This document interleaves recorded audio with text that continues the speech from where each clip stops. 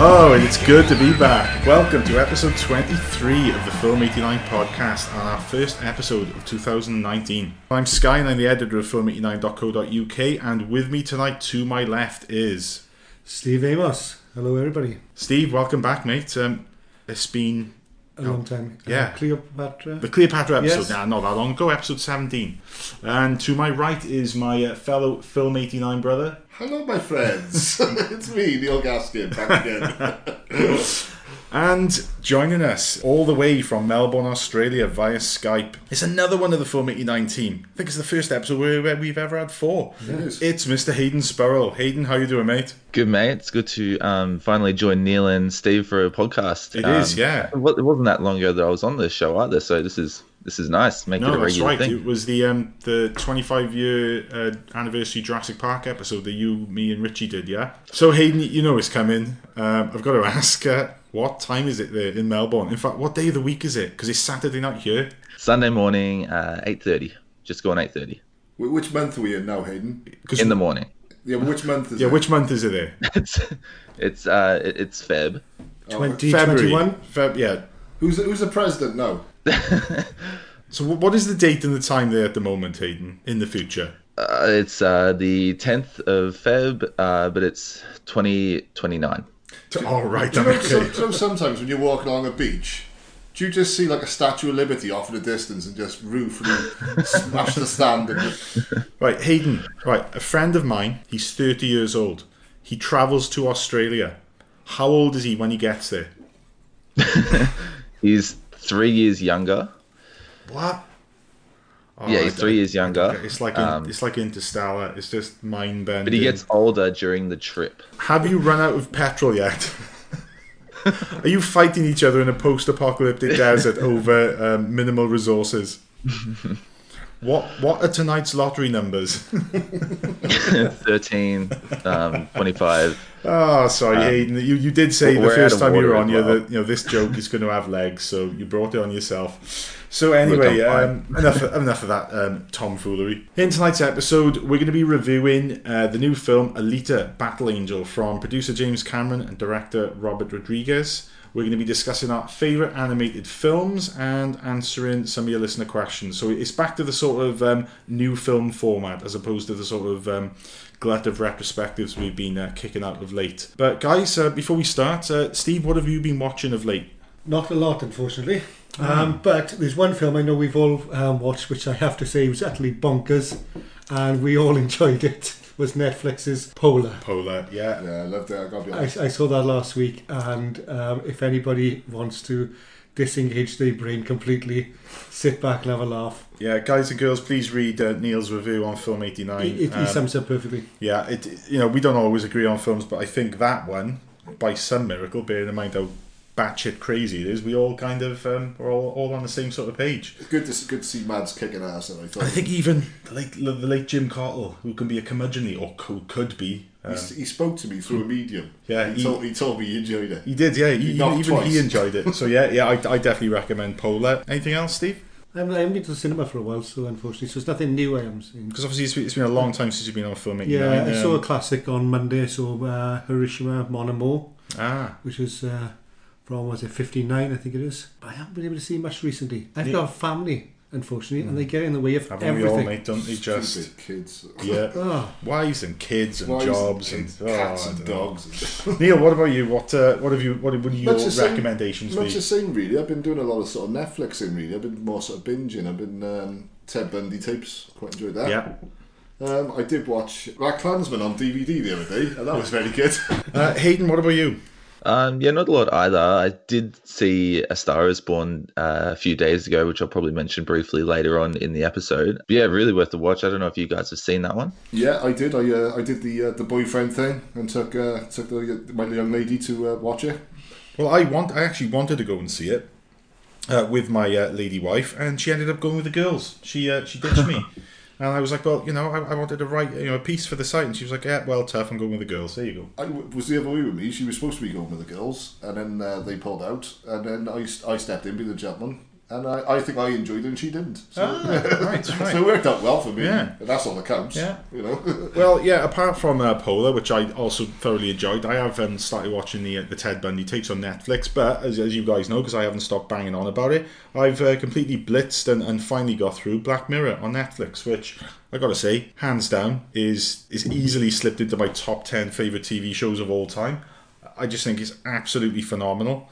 I definitely missed a trick there by not watching it when it started, but I have had the benefit of being able to watch it from season 1 onwards right through to the recent sort of interactive film Bandersnatch, which Leighton Winstone has written a piece about for the site.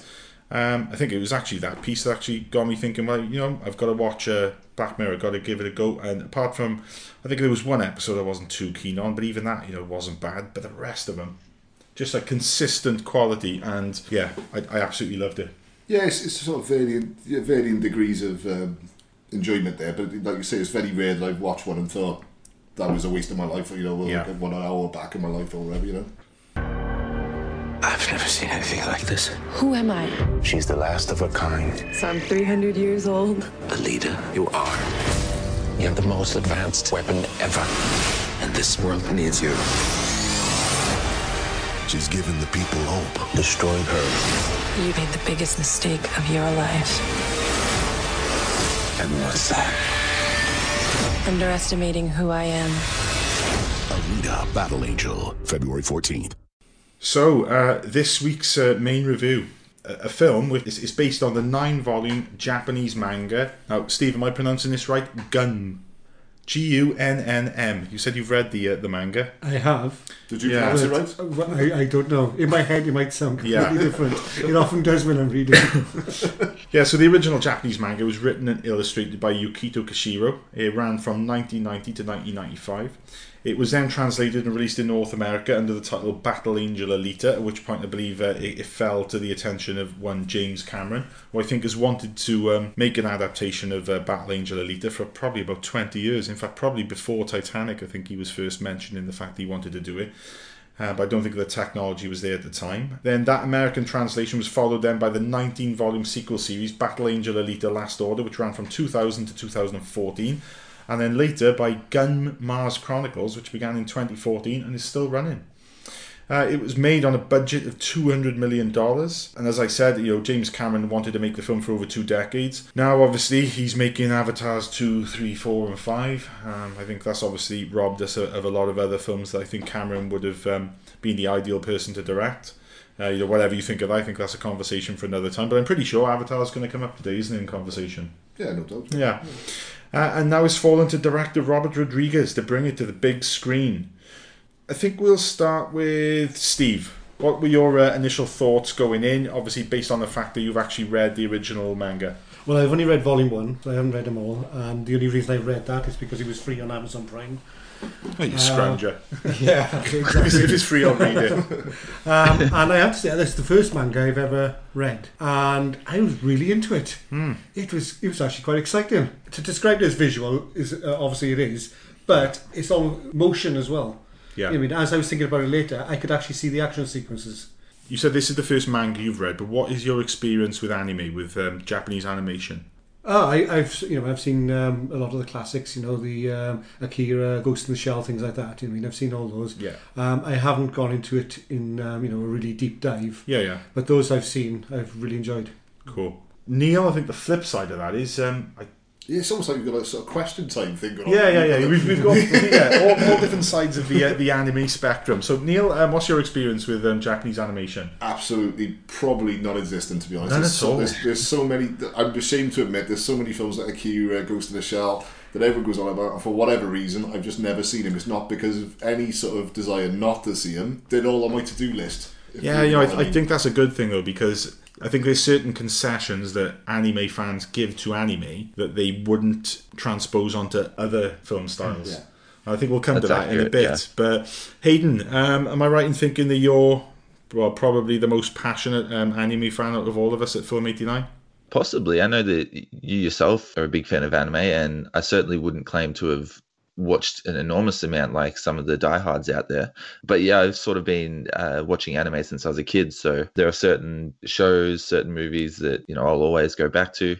I've never read a lot of manga. I haven't read Alita, and I believe it did get a couple of animated releases at some point, if I'm not mistaken, and I haven't seen those. But I'd certainly say that I'm always looking for something new and something exciting, because there's always there's always a lot happening in Japanese animation. Yeah, you are right. I'm far from being a hardcore anime fan, far from it. And you know, in recent years, I probably haven't watched much at all. But I think I was one of those people that was there back in the sort of early 90s, sort of ground zero level, when we had that huge explosion of anime in the UK and the US, when, you know, the likes of Akira, Fist of the North Star, Venus Wars, there were countless titles. I think the main one that started the explosion was Akira, and that was an absolutely massive film. Obviously, it came out in Japan in '88, but you know, by the time they did the English translation, and then, you know, companies like Manga Video in the UK distributed it over here, and then it sort of grew this quiet cult following that very quickly snowballed. Yeah, you know, films like Ninja Scroll.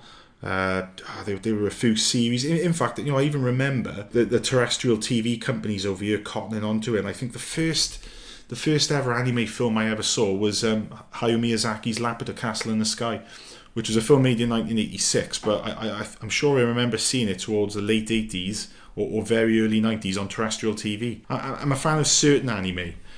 You know, I've not been into the sort of the stuff like, no offense Haydn, the stuff like Dragon Ball and stuff like that. That's not anything I ever got into. I know you're a big Dragon Ball fan. But, you know, there's been a few sort of films that I've really liked, but, you know, I'm far from a hardcore fan, but I've certainly got an appreciation of a lot of anime films, as opposed to, you know, the TV series, which I've not really had the time to get into. I think I'm always looking for both new and classic anime films, because I sort of feel the same way towards the shows these days. But I grew up in the 90s and the early 2000s.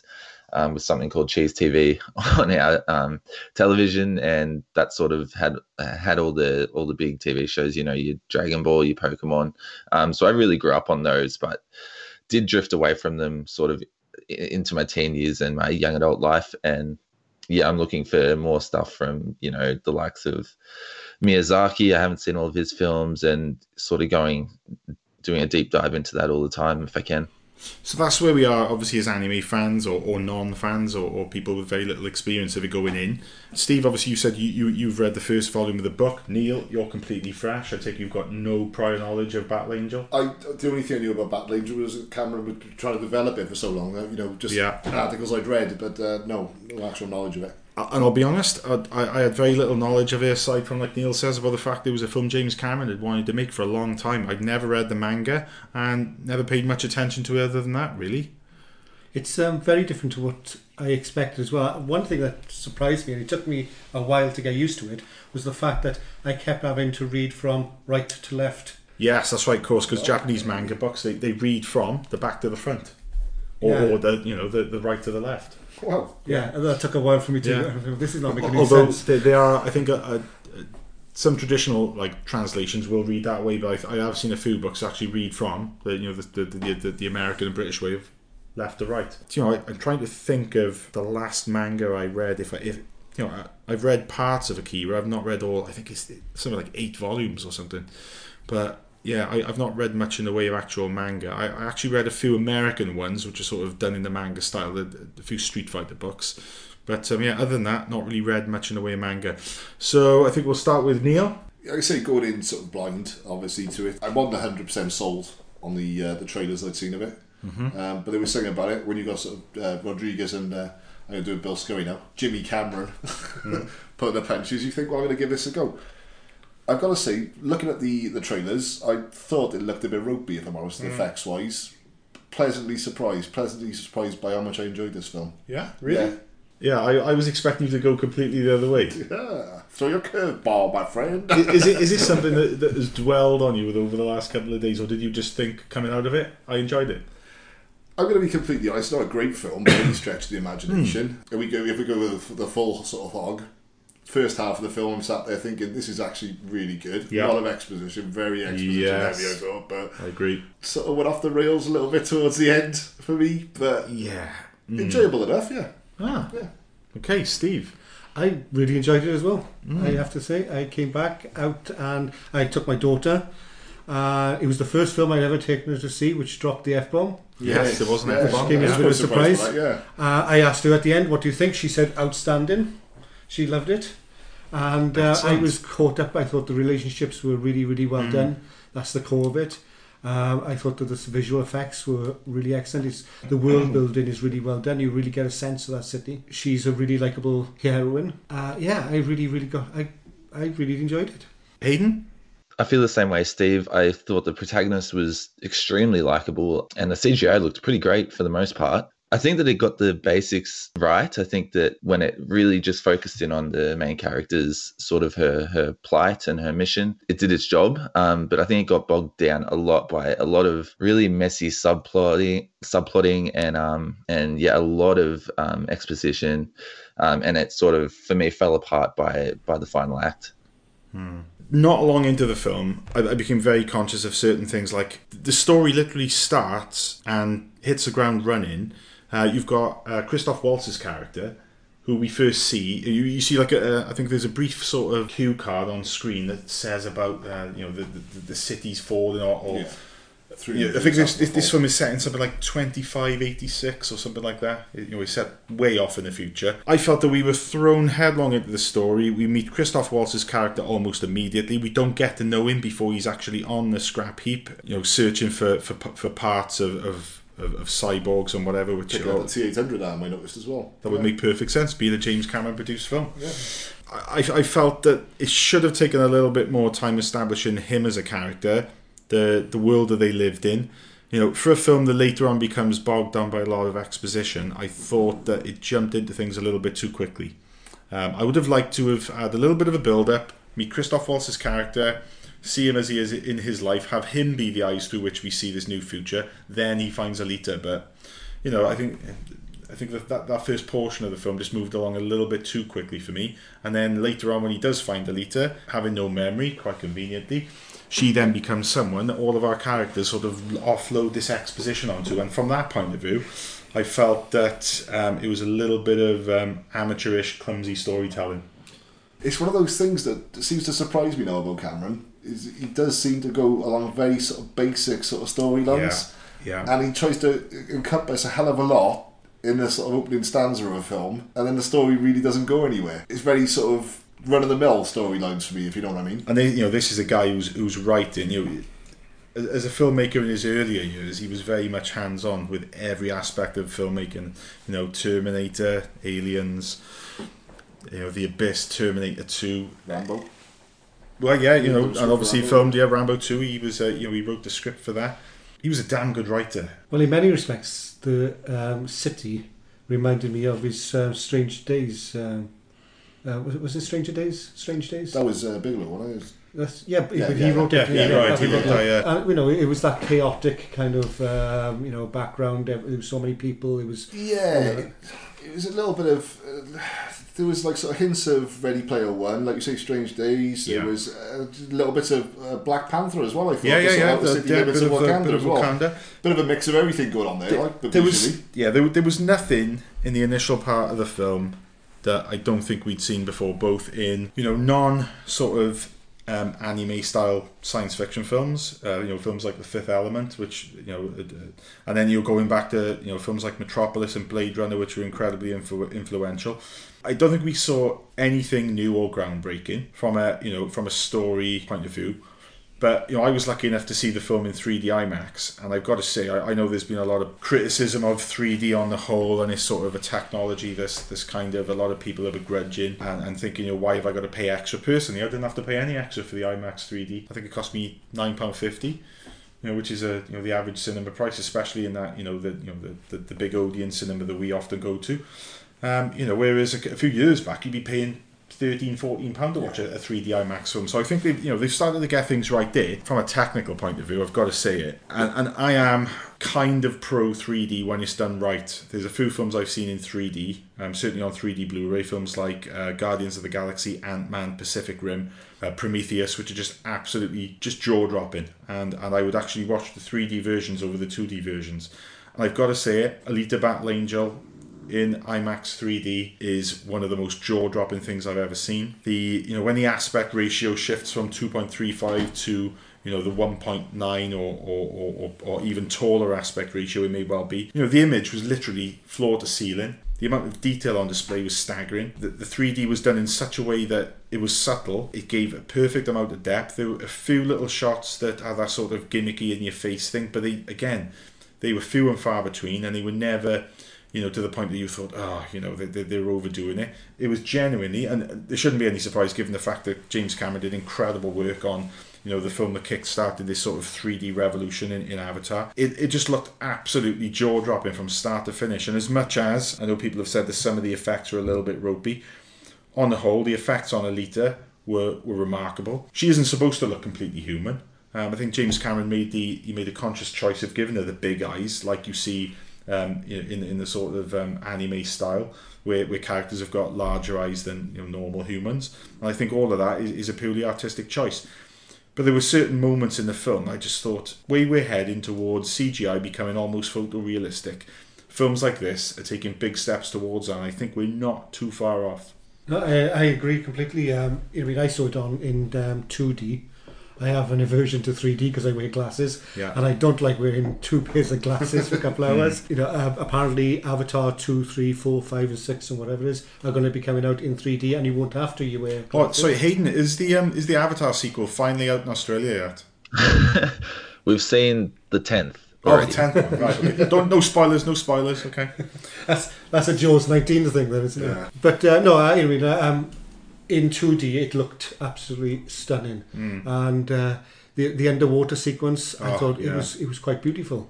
Well, there you are. We've got a balance here as well, because you've got 3D IMAX, you've got just 2D, and I've gone 3D. Ah, right. So there you go. We could have planned this better. How did you watch it, Aidan? Was it in 3D? 3D as well, yep. Yeah. So guys, not IMAX though. What was the standard 3D presentation like?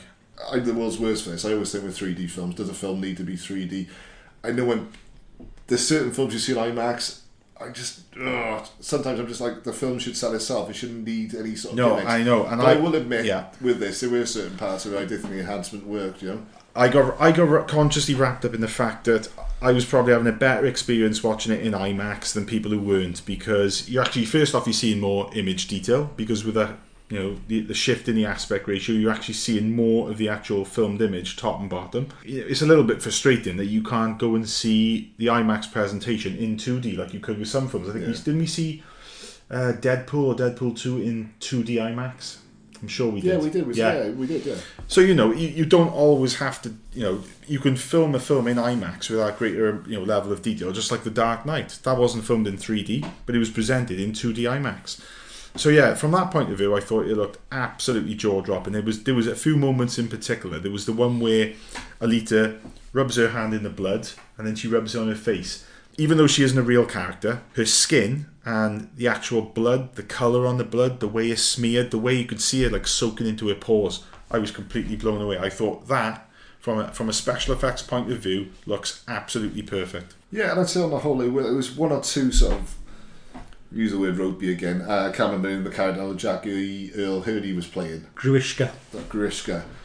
There was just something about that just looked too sort of plastic and sort of. The impression I had when I'd see the trailers, and I'd seen the trailers in an IMAX cinema as well, was that it wasn't the finished article, and I was scared the whole film was going to be sort of like, sometimes it can pull you out of it, can't it? Yeah. But like I say, on the whole, I was happy with the effects. I thought on the majority of the effects with Alita herself, the way that Rosa Salazar, she was mocapped, and much like Andy Serkis did with the Planet of the Apes films and with Gollum, she's actually sort of adding to the facial expressions, which are later being enhanced with CG, and a lot of that performance is down to her physicality, the way she moves. I thought it was a damn good stab at furthering the thing of a fully CG character. That character played by Jackie Earle Haley, he does look a little bit ridiculous. He's completely exaggerated. His proportions are all to pot. Certain characters like that. But then Ed Skrein's character, which is basically a human face sort of grafted onto a robot body, he looked absolutely incredible. Do you know, I was thinking halfway through this, Neil Blomkamp's making the new RoboCop film. Yeah. If Weller doesn't want to do it and he sticks to his guns, get a screen of vocal coach, because he could be Murphy. He had that sort of RoboCop look about him. I liked his character, the way he looked. I couldn't work out. Now, a lot of these characters are supposed to be almost completely robotic, but they've still got some human parts to them.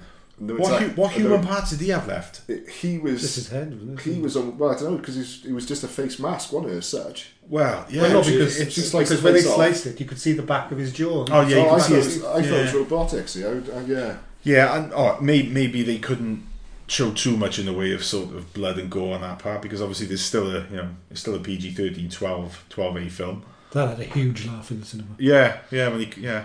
Spoiler alert! We've done it again. We forgot the spoiler alert. Either way, if you're listening to this, you know what we're like. We're not going to skirt around things. We're going to be put this at the beginning. Yeah, we should put like a warning at the beginning. You should just record one warning, and just put it at the beginning of every episode. Yeah, because every episode we always do it. We always do it. So there you go. Ed Skrein's character gets his face cut off. Sorry about that, anyone who's not seen Alita: Battle Angel. But there you go. Haydn, what do you think of the non-human characters in the film?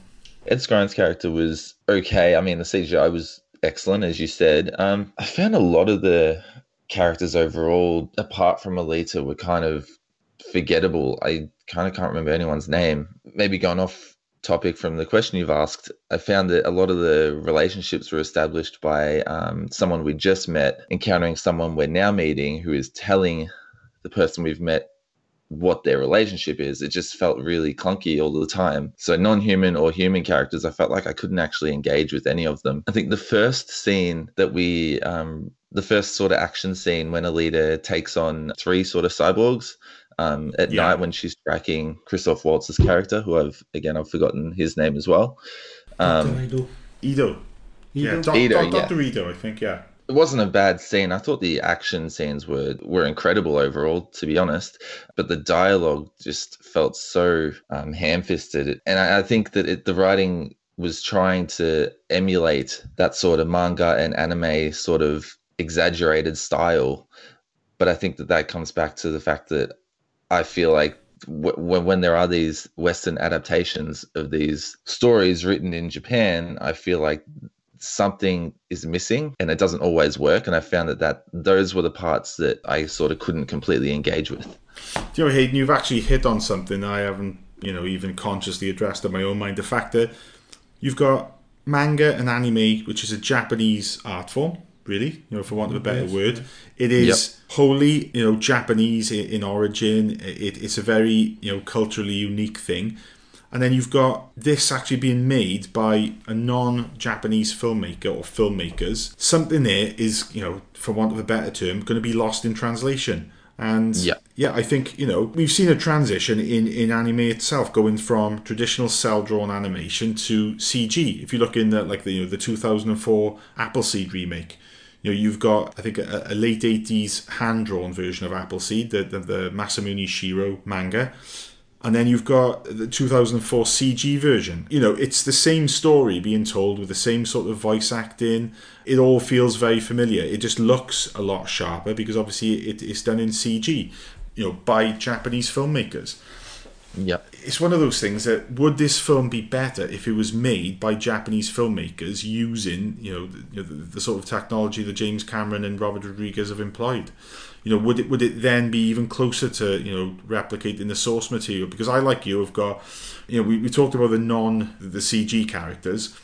What do we think of the human characters in it? Neil? I just found that a lot of the human characters were there just exposition dumps, to be honest, weren't they? Just to sort of drive along the plot. And really speaking, weren't given a lot to do. Waltz's character, which again, Dr. Ido, Is it Dr. Dyson Ido? Dyson. And is that a callback to Miles Bennett Dyson from Terminator 2? I don't know, because could well be. Well, he was a hunter warrior, wasn't he? Yeah. A hunter killer, he was a hunter warrior. That's right, yeah.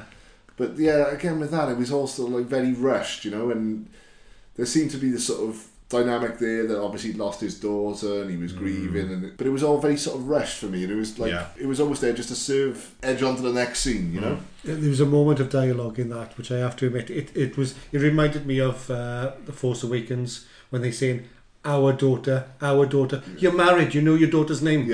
Nobody speaks like that. In Force Awakens they were talking about our son, our son. That's right. And that really grates me. It's just to reinforce, just in case someone had to go to the bathroom, these two used to be married. It's like basically, Guys, do we buy Christoph Waltz and Jennifer Connelly as a former married couple? No, probably not. I agree. Honest, I don't at all. And you know, I thought Jennifer Connelly's character, you've got that bit, and again, spoilers, where towards the end she comes around and she's actually, you know, she's not a bad person as such, but I just didn't think there was much to her character. A lot of her character didn't actually make sense to me, in the fact that she obviously wanted to get back up to the city, so she's doing this by building these killer robots, cyborgs, one of which is responsible for the death of her daughter. Yeah, you know, and I'm just like, so where's the motivation with that? Like, no, that's right. The irony is that you're saying that there's too much, exposition, and yet we could have done with a little bit with and their relationship. I'm sure we're all going to be like singing from the same hymn book here. The fact that plot-wise, you know, the narrative is not in any way groundbreaking. And I think from a personal point of view, any enjoyment I got from this film was mostly to do with like the sort of technical marvel I was witnessing, the effects, it was very much a visual experience. Much like another film that, you know, I was finding myself comparing it to was Pacific Rim. Now, Neil, I know you're not a fan of that film. Steve, I know you are. I am, yes. I watched Power Rangers once. Look, Pacific Rim is far from being the most... It's not a well-acted film. It's not very well written. But god damn it, those effects are absolutely incredible. No, I will give you that. It is a jaw-dropping spectacle. And I've got to say, it's one of those films where, being such an effects-heavy film, at no point throughout that film did the effects ever fall down. It felt like 300-foot robots hitting each other. Yeah. You know, and you could feel the impact. I know we're going off point, but when you're talking about a film that is so effects heavy, if those effects are completely jaw-dropping, they completely convince you that what you're watching on screen is real. I think that goes some way to sort of, you know, add into the overall entertainment value of the film. And, you know, whilst Alita is far from being groundbreaking in the way that film, you know, like, you know, Avatar was. You know, whatever people think of Avatar, it is an incredible looking film. Yeah, I'd say I'll probably do Rodriguez a disservice here, because we're talking about Cameron films really when we should be comparing it to his films. But yeah, I'd sort of put it in the same sort of boat as Avatar, which is, as a viewing experience, it's amazing, it's fantastic, it's a wonderful experience. Story wise, it's very basic and very sort of generic and very nothing I haven't seen before, you know. No. Again, another thing I was conscious of watching it, go back to last year, one of our earlier episodes when we reviewed Ready Player One. It was that you, me, and Jim Cottle, the late Jim Cottle. God rest his soul. We were lucky enough to see the film. I think we saw the film 2 weeks before the general release, I think, what did we give it? I think we give it a 7 out of 10 overall. Yeah. I've already gone back on that score and thought, we scored that film too high. I think we got caught up in the thing of, you know, it almost seemed like a privilege of seeing the film early. There was all of that, you know, all the geeky references. I've since watched it a few more times now.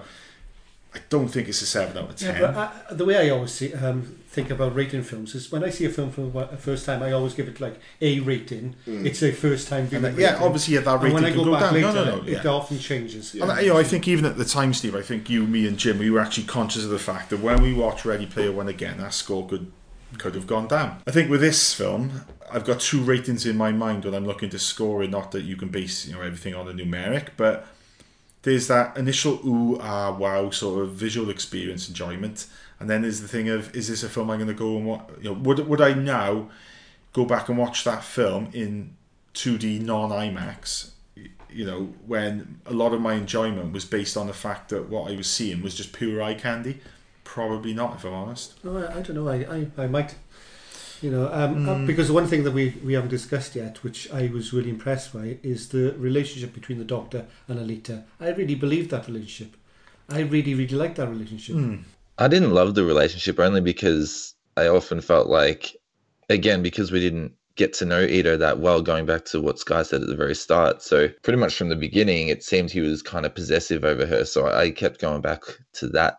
and thinking, yeah, you sort of built her back up, but now you're just trying to control her a bit and make decisions for her. So because we weren't given enough information on him as a character, and we sort of only learned about his daughter again through dialogue later on, we didn't get to create that relationship with him before we started to see these kind of negative attributes, I would say. I don't know, because I'm looking at it from the point of view that I'm a father of a daughter on the cusp of teenagehood. It was very believable in that respect. I think, in a way, his possessiveness, you could say that it was a negative thing, but that's fatherhood, I think. This may be a bit of an unpopular sort of opinion, but I actually don't think Christoph Waltz was particularly well cast in this film. I agree. Every time I see Christoph Waltz, I got to go back to those two iconic roles of Dr. King Schultz from Django Unchained and Colonel Hans Lander from Inglourious Bastards. One character who is a good man, albeit a lot of the stuff he does is a little bit dodgy, questionable, and another one who's just a complete bastard. So you've got both sides of the coin there. I think I actually preferred his performance as Dr. King Schultz. I actually thought there was a lot more sort of depth to that character. Either way, both are incredible performances. In this film, I think his talents are not put to the best use, if I'm honest. It could have been anybody, I think. It could have been anyone, yeah. This is what I found with a lot of the sort of human characters. Like you say, it could have really been anyone. There's not really a lot for him to do there, is there? As such, but I like I say, I did like the relationship, but you're right, at the same time, if, I don't know, they put even like a Tom Cruise in there doing exactly the same thing, it would have been the same. I would have still liked the relationship, but he could have had anybody. There was nothing, his personality didn't really come through. Bearing in mind this film is very much CGI heavy. Did anyone pick up on the reference to Lawnmower Man? Yes, Jeff Fahey. Yes. Who played McTeague, the guy with the dogs. No, I saw him. I couldn't remember his name. I couldn't know. I knew who he was. Yeah, it was only later on that I looked on IMDb. I was like, yeah, that's who he is. I picked it up at the car park. I couldn't remember his name. I was like, I don't think any of the cast. You've got Mahershala Ali as Vector, who's pretty much, I think he's sort of like until the very end, he's your main antagonist, isn't he? But again, this is a case of we got Waltz and Ali, both quality actors. Let's be honest. Jennifer Connelly's a great actress. Jennifer Connelly, they're so wasted. They're kind of wasted, aren't they? Like you say, and I think that's down to the material. And then you've got the younger cast like Kean Johnson as Hugo, and then you've got George Lindeborg Jr. and Lana Condor as Koyomi. Which my daughter did actually pick up on. She's a fan. I actually thought it was very much sort of YA material. It was like these young adult novels, and they eye candy for the younger. Yeah, definitely. But they were all these little sort of street urchin type people who lived in the slums, but they were all like really nice, well dressed, and well dressed. They were also polite and nice to each other as well. It was like you've got to watch out for this. You've got to watch out for this city. Everyone will take you for whatever they can. They'll rip your arms and legs off. I know. Again, as we go down the plot, we find out that some of them are doing that. Yeah. But instantly, it was a case of you're living in this city where they'll literally pin you down and cut your leg off. I've just built this cyborg. I'm just going to let her wander off now and go play with these kids. It was weird. It all seemed to be a bit of just don't go far and make sure you're home before dark. Yeah. I think the reason that this sort of future downfall of society has occurred is probably because of a lack of good health and safety, though. Because how many people have lost an arm or a leg in this future? It's just everyone, wasn't it? Yeah. It's like you come out, what happened in work today, love? I lost my arm. What happened? Got it caught in a thrashing machine. Well, what did your foreman do about it? Oh, well, he just gave me this robotic one, It's like... But had there been some big dangerous factory or foundry there where the people were forced to work and were losing limbs, that would have made some sort of sense. So if they'd been like killer crocodiles on the outskirts of town. Sorry, my first impression of the film was that the world building was good, but the narrative was poor. But the more we talk about, it's not actually that clear why the world is how it is, and it doesn't always fall in line with how characters are behaving. The world building kind of starts to fall apart a little bit as well. I fully agree with it, Haydn, right? But I've recently listened to an episode of a podcast that was actually talking about Japanese animation, and when you've got the transition into sort of American sort of adaptations of it, they give you too much exposition. Whereas films like Akira, as you've written about yourself in a brilliant piece you wrote for Film 89 about Akira for the 30th anniversary. There's so much that the audience has to work out for themselves, and that's a mark of a good film a lot of the time, is when you don't ram things down the audience's throat, you don't undermine the intelligence of the audience, you let them work things out for yourself. Whereas this film is just throwing everything at you. You're not left, asking any questions about anything. But then at the same time, there's stuff that maybe they should have set up early on in the film to show us how we've come to this future where we are. Little things which could have been done with a few lines of dialogue, instead of all the character exposition, which is sort of telling us how these characters got to where they are now. And I think a lot of that is quite amateurish and is quite ham-fisted. I think it could be a cultural thing though, because maybe the Japanese are so they've got this embedded in the system of the manga. It's been going on for so many years with them. It's on TV all the time. It's in the cinema all the time.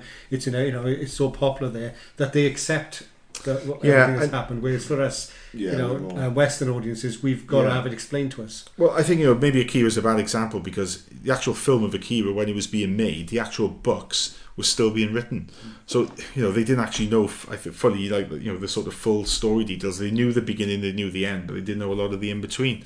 But, I just found myself thinking back to, other, better anime films which told a very similar story in a far more sort of rich and detailed way. Films like the 2004 version of Appleseed, which is a fantastic film. Would it be accurate to perhaps say that, at least when it comes to these sort of sci-fi genre films, there is a little bit more nuance happening when they're making it, back in Japan, and they're adapting these manga stories for animation? There is a bit more nuance, and American filmmakers or Western filmmakers are having a hard time, making that transition. Yeah, I agree, Haydn. I think they're getting so wrapped up in recreating this sort of world from a visual point of view that they're just forgetting the basic tenets of how to tell a good story and how to make good characters. Yeah, but what I would say with this as well, I think they were probably dealt a sort of a tricky task as well, where this film had to be a certain rating. And it was like as if, you say, they were trying to, and to a certain degree, they do balance it out quite well, but they are trying to appeal to two sort of very different audiences. Yeah. But, I got to say, I'm quite liberal with, that certainly the films I let my oldest, my 7-year-old watch. I wouldn't take him to watch Alita, because I just think it's a little bit too... Yeah. There are some quite gory scenes. You see a character get cut in half. I watched it with my son. My son's 12, and like I say, there was one or two scenes. But I don't think he was shocked. I think he was just shocked that he was seeing it in a 12 film. Yeah. It was more just the fact of, oh wow, I can't believe that in a 12 film. Yeah. He was more sort of shocked by that. The bit with the dog as well was... what you didn't actually see was happening was quite... it was... But, to then wipe the blood on your face and stuff like that. Like you say, people getting cut in half, Right. There were one, and as Steve mentioned, an F-bomb as well. There was. Well, you're always going to get in a PG-13, 12 film. There's always allowed one or two, at a push F-bombs. We focus a lot on the sort of negative story aspects. I've got to say, right, there were a few bits. The bar fight. Yeah. I thought the bar fight was brilliant. Yeah, again... looked good. Yeah, from just from a point of view of you've got these completely CG characters. Yes, the fighting is highly stylized, but then the person that's doling out the mayhem, she's not a human. Her capabilities are far beyond that of a human. The other characters she's fighting are not. So then you've got to sort of taper your expectations accordingly. I thought it just, having seen a lot of films which have got an incredible amount of over the top fighting, films like Fist of the North Star, films like that, I thought it did a damn good job of replicating that. And that was the first scene leading up to that fight that I knew that the whole audience I was watching it with were really into it, because there was a lot of laughs. Yeah. Just seeing this little girl taking on them all, brothers and sisters. Again, sorry to keep going back to it, but it was like, what does this film want to achieve? Are they, is she going to film this sort of revolution with these guys, or is she going to go and do motorball, or is she going to, it was like there was too many sort of story elements being thrown at us at the same time. That is right. In the original volume. Yeah. And like I say, you've got to imagine I'm watching this as someone who's completely blank page with it, Well, in the original book, Gruishka is by himself, and he's going around and he's basically sucking the brains out of people. Right. He is a known threat. He's been, so that part, the serial killer element was actually brought to the fore in the, it's been pushed back in this film. Yeah, because it seemed to be, I thought that, again, to begin with, I was thinking, we're having some sort of Jack the Ripper type sort of story, where obviously they were, you thought it was Dr.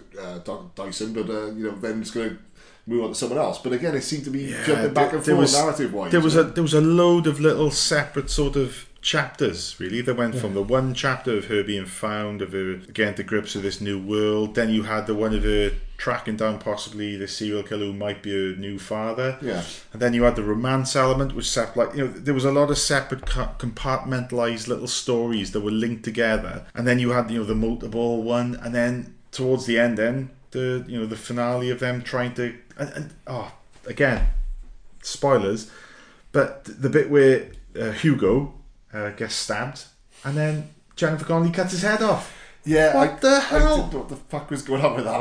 I thought that was pushing things way too far. And then you had him stuck on his robot body, his head. I just thought it was ridiculous.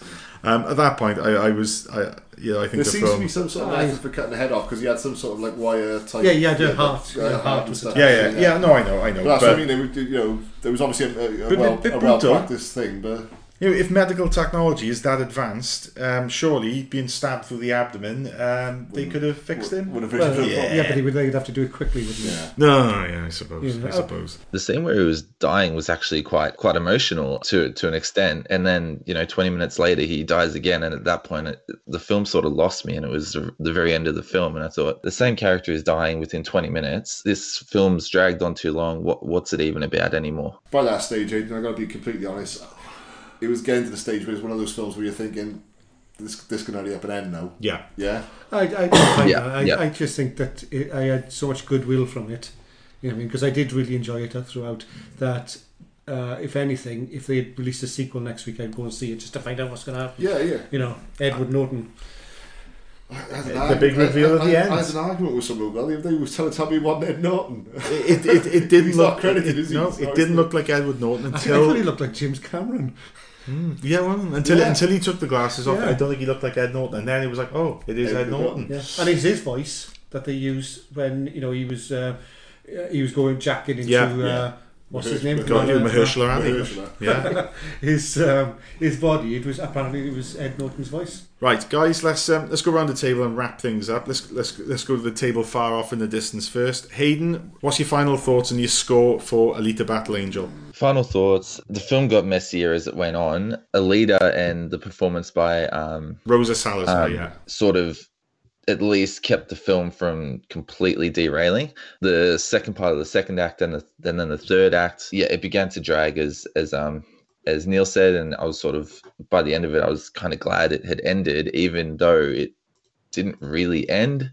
In a way, it sort of felt like a curtain raiser for a sequel that they want to make at some point. Overall, though, I thought the action was really exciting. I found the motorball sequences were actually quite engaging, and the CGI was excellent. But it's not a film I'm going to be rushing back to see anytime soon, and I would probably give it a 6.5 out of 10.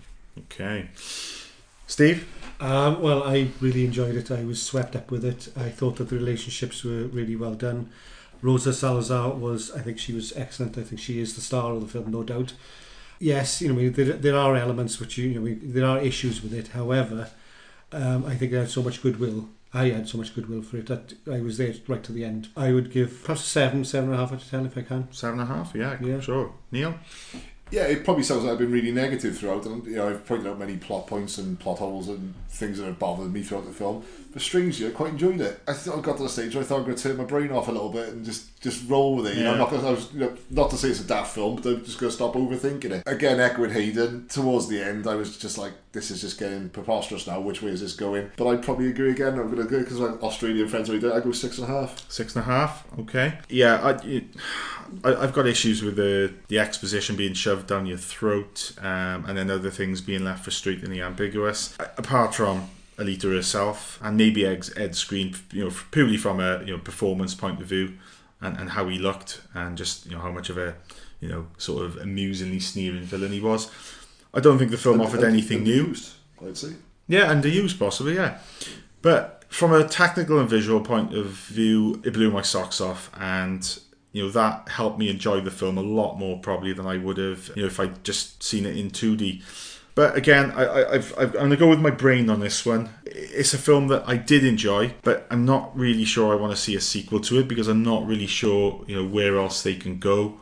I don't even want to see what's up in that big flying city, to be honest with you. Well, I was thinking of Jodie Foster in Elysium. Yeah, I can. Yeah, strange enough. Yeah, same sort of thing. Yeah.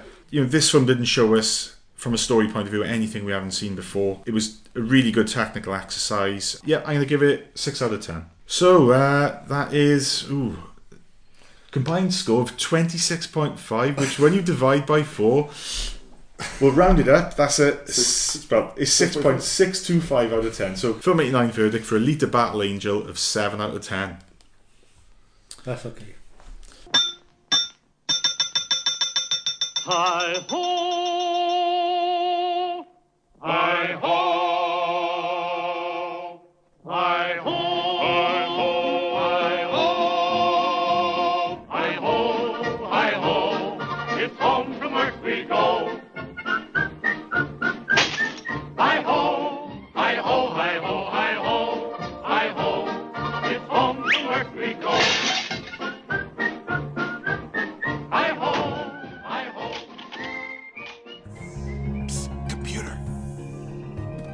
Define dancing. Dancing, a series of movements involving two partners where speed and rhythm match harmoniously with music.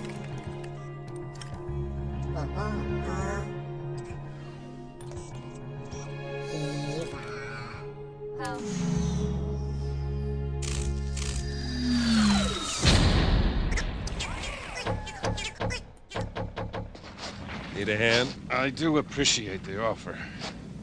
But I can handle this guy by myself, thanks. Yeah? That's what you think, wise guy.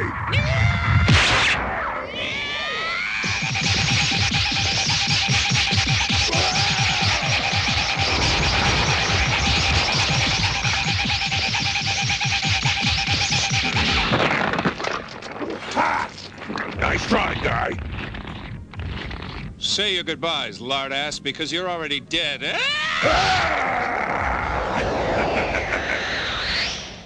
You see? What did I tell you? Still in one piece, good as new.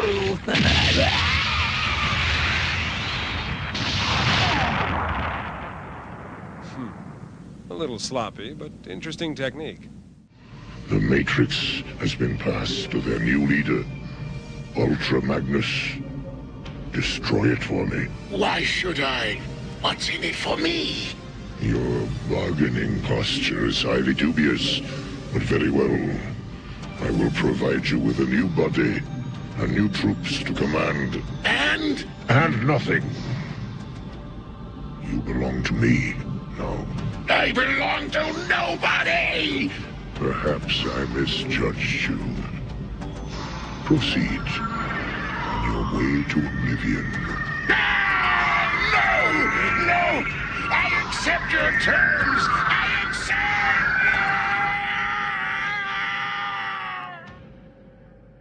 So, our favourite 3 topic this episode is and quite in keeping with the main review, is our favourite animated films. Obviously, you've got traditional cel-drawn animation, you've got CG animation. We've run the full glut. I don't think. I think between our individual choices, I don't think we're going to leave any particular style of animation out. It's one of the oldest forms of filmmaking. I think we'll start with Haydn. What's your number 3? Number 3, a Miyazaki film, Princess Mononoke. I've actually only seen it the once, but I've been meaning to watch it again and again because it's very rich in detail and it's very adult when you really start to look at its themes. So I don't know if you guys have seen it, but I would highly recommend it to anyone who wants to check out some anime. It's really epic, isn't it? I'm ashamed to say, guys, that I've seen it once and I was badly hungover, and all I can remember is it had quite a strong environmental sort of thing to it, but I can't remember much else. Not a good idea to watch a film on a Sunday morning when you're nursing a critical hangover. I can't really add much. I'm a huge Miyazaki fan, but that's the one sort of blind spot I've got is Princess Mononoke. Neil? Again, I'm going to show my complete ignorance when it comes to this now, because like I say, anime, I'm just behind the times, really. Yeah. Number 3, I'm going to start with a film that came out in 1993. I'm a little bit of a Batman fan, and that'll be Batman Mask of the Phantasm. Oh, great pick. Yes. It's not the perfect film. I've seen some people say this could be a Batman film. I think the basis for a Batman film is definitely there, but enjoyable nonetheless. I think I saw it back in the late 90s. Yeah, really good Batman film. And I think I've seen quite a lot of Batman polls. It's a lot of people's favourite Batman film. A lot of people say that. Like I say, there's certain elements to that if it was transferred to a live action film would have to be addressed. But it's got that sort of... There was a stage after Burton's Batman where the animated stuff started, and it almost became sort of retro but yet modern, and it's got that look to it. And of course you've got Kevin Conroy doing the voice of Batman. Kevin Conroy. Mark Hamill as the Joker, so what can you ask for? Kevin Conroy is a lot of people's favourite Batman, and, you know, apart from Heath Ledger, Mark Hamill is my Joker. Yeah. From the Batman Arkham Asylum games. Yeah. Hayden, do you want to chip in about Batman Mask of the Phantasm? Because I know you're a big fan of the Batman animated series. Yeah, I've actually been trying to work on a piece for that film for a really long time, because I've always found that particular movie has always hit both the ridiculous, you know, wacky aspect of the Batman character and sort of mythology, and also managed to find that sort of darker, grittier noir aspect as well. So I find that it's a really nice balance, and that keeps in line with the show as well. So great pick, Neil. Yeah. My number 3 is a Japanese anime film, and it's the one that sort of made me fall in love with anime. It's from 1986, Fist of the North Star. Have any of you seen it, guys? Okay then, well, yeah, I've got a bit of a pre-typed sort of thing of it. It's based on the acclaimed manga series by Buronson and Tetsuo Hara, directed by Toyo Ishida. The actual 1986 animated film Fist of the North Star it's a kind of condensed theatrical retelling of the animated Fist of the North Star TV series that aired from 1984 to 1988. So you had this TV series around for 4 years, and halfway through that they actually released a theatrical film that sort of tells the story in a condensed form. It tells a story of a violent, sort of ruined post-nuclear apocalyptic land where these gangs roam and terrorise the survivors who scrabble for food and resources, much like Australia in the future that you're probably living in now, Hayden, is that right? Very similar. What the IMDb synopsis would fail to mention is the fact that some of these survivors have gained these like insanely over-the-top skills and abilities which have been then honed through the study of deadly martial arts.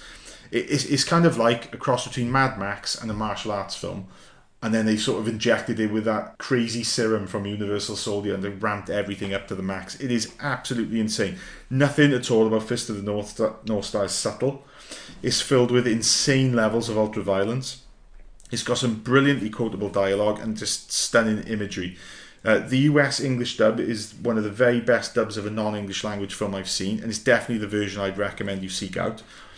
Unfortunately, it's never received any sort of remastered Blu-ray release and is frustratingly hard to come by, given the fact that during the anime boom of the early 90s, you know, you could find the VHS version everywhere. Yeah. And, you know, you could find it in HMV, WH Smith, it was just everywhere. And then all of a sudden, as we transition into DVD and Blu-ray, you can't get the film anywhere. Really frustrating. But not to jump ahead, but Akira got pushed out by this simply because I've watched Fist of the North Star so many times. I haven't seen it probably for about 15 years, but I can still quote reams of dialogue from the film. Definitely worth seeking out. It is completely batshit crazy, but I know that you guys would definitely appreciate it.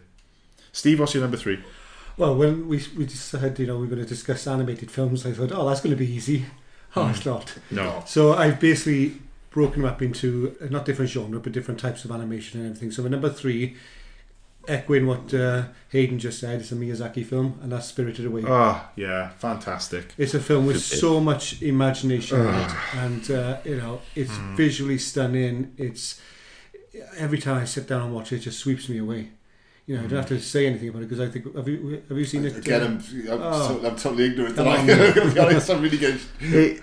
Oh my God, where do you start with Spirited Away? For those who haven't seen it, it tells the tale of this little girl who her parents take her to... It's sort of set after the Japanese recession of the 90s, isn't it? And they go to a fairground, which is sort of, you know, back in the 90s there were all these like sort of high-tech sort of amusement parks, and a lot of them got mothballed. She goes there with her parents, and all of a sudden she actually gets taken into this world of... I don't even know where to begin. It's crazy. Absolutely batshit crazy.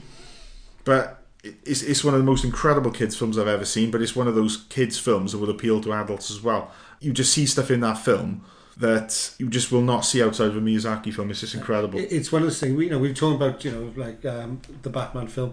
Would that be a live action film? You could not do Spirited Away as a live action. No. Even if I was to tell you now, Neil, some of the stuff in this film, you just look at me funny. Yeah. But you've got to see it. It's just a complete work of art. And it is one of my ones, because as you know, my nephew's big into the sort of, especially Japanese animation. It's one of those things that's always on my to-do list. I never get round to sitting down and watching these films. There's so many of these films, I know the relevance of them. I know they must be good because everyone talks about them. But for whatever reason, I never seem to find the time or the inclination to watch them, Yeah. What are we? Haydn, you're number 2. I'll preface this by saying that all of my picks have ended up being Japanese animated movies. I originally was going to try and sort of make it a bit of a variety of things, a bit of Disney, some modern stuff. But at the end of the day, I came back to the fact that these 3 movies are films that I will probably watch over and over for the rest of my life. And I can't say that about the films that, while I love from my childhood, like, Aladdin or The Lion King, which I grew up with, I'm just not going to watch them as often as I am these 3. So my number 2 is Akira, which won't surprise anyone. Thank God you picked it. It's funny, watching it today, it feels a bit like a superhero movie, or really a supervillain movie made well before it was really a thing. You and me, Skye, we could probably talk about this film all day. Absolutely. You mentioned my article earlier, but you chipped in quite significantly on that thing, so I don't think it'd look the same if you hadn't jumped in and added your 2 cents. Thank God. It's timeless. It doesn't fit into the same category as, say, Alita, where it's not cyberpunk, so to speak. It's just this really epic, dramatic science fiction tale that I would recommend to absolutely everybody, whether you're into Japanese animation or not. You're absolutely right there, Hayden, because it does fall under the umbrella of cyberpunk, which is sort of this, this term that was coined following, the release of Blade Runner. But there isn't actually any characters in it that you would sort of, there's no one with cybernetic enhancements. It is set in a future that's very much like the future in Blade Runner. This actually tells a story of humans which have been experimented on to sort of, unlock, the sort of hidden abilities that we might have, like locked away in the vast percentage of our brain that supposedly we don't use. So yeah, from that point of view, it is kind of like a superhero film, and the characters that do get these powers unlocked, powers like telekinesis and things like that. I've never really thought of it from that point of view, but yeah, it's an incredible film. I loved the article that you wrote, and much like you, Hayden, I could talk all day about what makes Akira great. And the remarkable thing is, it was actually based on a story that was still being written at the time the film was made. And for a film that was made in 1988, I don't think we're ever going to see a cel-drawn animated film that looks as good as Akira again. The amount of work that went into that film. Like, usually when you're making an animated film, you'll have background characters who are just static, but every little background character in Akira is animated. The fluidity of the animation, the colour palette they use, the music, everything. The big Hollywood sort of remake of Akira has been mooted around now for decades. And there's one thing about Alita that I actually thought coming out of it. We're actually one more step closer to that proposed Hollywood remake of Akira. Truth of it is, we don't need it, because the original does it as good as any live action film could do. And do you think it's going to be a case now? I mean, Alita has received fair to middling reviews. Yeah, not on track to make massive money. You've got maybe a step backwards. The Scarlett Johansson Ghost in the Shell film was pretty much the same sort of thing, where it bombed. Could that affect any sort of Akira? Yeah, but at the same time, I think that I remember thinking of what I wanted to write about Akira for a long time. Yeah. I'm glad Haydn did. Yeah, because I just couldn't put it into words, especially the ending. How do you explain the ending? How would you put the ending into a Hollywood movie? It is very ambiguous, and I think there's a lot of stuff in Akira which actually is explained more in the books. Hayden, what's the name of the guy that wrote it? Katsushiro Otomo. Yes. Otomo's eventual, I don't even know how many volumes it is, I think it's 8-volume manga series. It's absolutely phenomenal.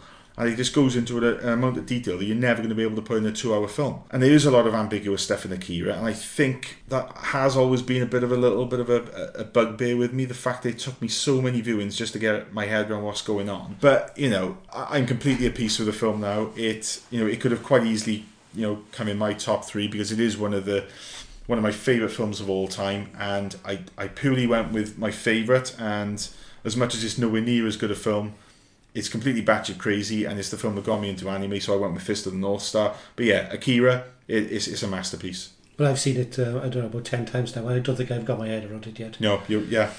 So there's another one for my list. Yeah. This list is getting bigger and bigger, isn't it? Akira is on my list anyway, because my nephew Dale banging on about it to me all the time how I need to watch it.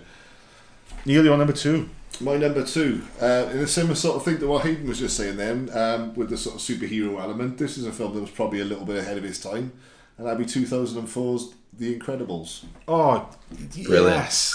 Yes! Because the sort of aspect we got now, everything is superhero sort of orientated nowadays. I know there were superhero films at the time, but this was the first one that sort of looked at the impracticalities of being a superhero.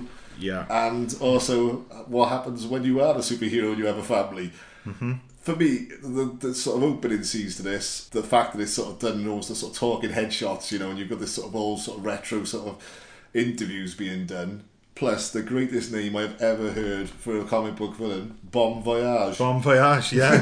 Yeah. Monsieur Incredible. It's just a fun film all the way, but it's a fun film, but it's also got a lot of heart and a lot of passion to it, and you do really get behind the characters. And Mr. Incredible for me is like, my sort of role model as being balding and having a big belly. So yeah. You've kind of spot my top 3 now, because for the longest time The Incredibles was my favourite Pixar film, and my next 2 choices are both Pixar films. Oh, we could be on the same page there, my friend, because my number 1 is as well. I'm really glad you picked The Incredibles, and all I'll say about it is it's the Fantastic Four film that we never had. Yeah, and I say I know the second one's at equally high praise for whatever reason. Again, I haven't got around to watching that yet. It's not as good. Yeah, it's not. If the first film is a 10, the second film at best is a 7. Oh wow! It's not bad, but the first film is one of the greatest superhero films I've ever seen. I'd probably give 2 an 8. I think it's worth checking out. Yeah, it's what it is what I'm going to get round. So I say you got sort of Brad Bird, who was massive with The Simpsons and stuff like that, and his sort of branched out then did the Iron Giant, and then moved on, which again could easily be in my top 3. Should have been on mine. Yeah, but he's sort of taken his love for sort of almost like James Bond type spy espionage films and put it into a superhero genre. Yeah. And it really works so well. I mean, some of the set pieces in that are fantastic as well. It's got that sort of cartoonish look, but then when he goes to the island, to Syndrome's Island, it's just like Doctor No, isn't it? It's fantastic. You've got lava parting, you've got planes landing underwater. It's fantastic. It is amazing, and it's like the way that everything works, like when they start using their powers in tandem, and you've got Dash. Oh wow, who is like, his sister makes that force field ball, and he's like sort of running. It's like a hamster in a wheel, and he's just flying across the water doing that. In the ending, the last race, when they're like, faster, slower, faster. Yeah. That's just parents. It's brilliant. Samuel Jackson just, where is my superhero suit? Don't let me come in there, woman. It's absolutely brilliant. It should have been on my top 3, and like I say, these it's not a definitive list, and next week it could be completely different. Okay, my number 2, I pained over this one. I pained over it. I was only going to put one Pixar film in, but in the end I couldn't split them. And again, this could easily be number 1, but for the moment, as it stands today, this is number 2, and it's from 1999, Toy Story 2. Ooh. One of the Toy Story features, it had to feature here, and Toy Story 2 is my favourite of the 3. I think I've discussed Toy Story 2 briefly here before, and it's one of those rare sequels. It expands upon the original. It adds some brilliant characters without feeling like a retread of the first film. This second film, it is an emotional roller coaster. It's got those themes of what happens to toys after their owners grow up and outgrow them. This is something that could have waited for the 3rd or 4th film, but they chucked this in the second film. And it gives way to some of the most moving stuff I've ever seen in an animated film. If Jessie Song does a movie, then you might well be dead inside. And the musical number at the end with Wheezy the penguin doing his little like sort of Frank Sinatra routine. For me, it was the perfect way to end the Toy Story films. And from that point onwards, I never wanted a 3rd film. Fortunately, Toy Story 3 proved to be more than a worthy sequel with yet even more moving stuff. But for me, Toy Story 2 is the most satisfying of the 3, although I'm not going to argue that the first or the 3rd film are better than it. I just love the second one the most. And I got to say, it is a contender for one of the best sequels ever. Yeah, I completely agree with you on that. I couldn't say with any sort of hold a gun to my head that it's better than the other two films. For me, it's my favourite of the three as well. Yeah. And it is one of those films where, like you were saying, with number 2, I was like, I hope they finish there. Then he did number 3, and I was like, oh, that's surprisingly good because I'm expecting the worst. And now you've got the 4th one coming up. I'm thinking, why are they doing a 4th one? But yeah, well, as long as it's as good as the other 3. I was going to say they've already proved me wrong once, so why not? And the trailers so far, I have to admit, I've laughed quite a few times. Just the trailers. Yeah. Hayden, have you got anything you want to chip in about Toy Story 2? Only that, again, it came out when I was really young, so I've watched those first 2 films and endlessly, and I'll probably see them again. I haven't seen them in a really long time, but yeah, the series has earned enough faith that we can go into the 4th one with a little less skepticism than we might otherwise do. Yeah, Steve, your number 2. My number 2, like I said from the beginning, I want to try and do it as different as possible. So, and I've gone for a film which I doubt many people have heard of. But pretty much guaranteed I would have. Yeah, Neil's never heard of. It's an Israeli film. Oh yeah. Yeah. Okay. It's 2008 and it's called What's with the Shia. Oh right. Okay. Yeah. It's a remarkable film. It was the first foreign language animated film to be nominated for best foreign language film at the Oscar and the Golden Globes, and he won the Golden Globe. It's a documentary and it's a true story. And it's animated. Animated documentary, true story. It's about a man who was having nightmares and flashbacks to a time in the war. Yeah. He's an Israeli man. He was involved in the Lebanon war. He's having all these flashbacks and he doesn't know why. There's gaps in his memory that he doesn't quite know what happened. So he starts interviewing people that were there at the time. And the interviews are the basis of the film, the transcripts of it turned into the sections of the film. He discovers that he was in the Israeli army and he was actually took part in a massacre. Right. Which he had blocked out completely. So literally just over exactly. And it wasn't just him; it was quite a few people like that. That it's when you say like that, it doesn't sound all that exciting, and yet it is visually stunning. The animation is. I think it's rotoscoped, isn't it? Well, as I was just going to say, it's like the Richard Linklater film, The Scanner Darkly. I don't think it's. Well, I think it's very similar to that, although I've been told it wasn't that technique. So right, okay. Although they did act it out first, and in the soundstage, the music is fantastic. It's 80s pop and Israeli 80s pop and classical music. There's moments in it which are completely jaw-dropping.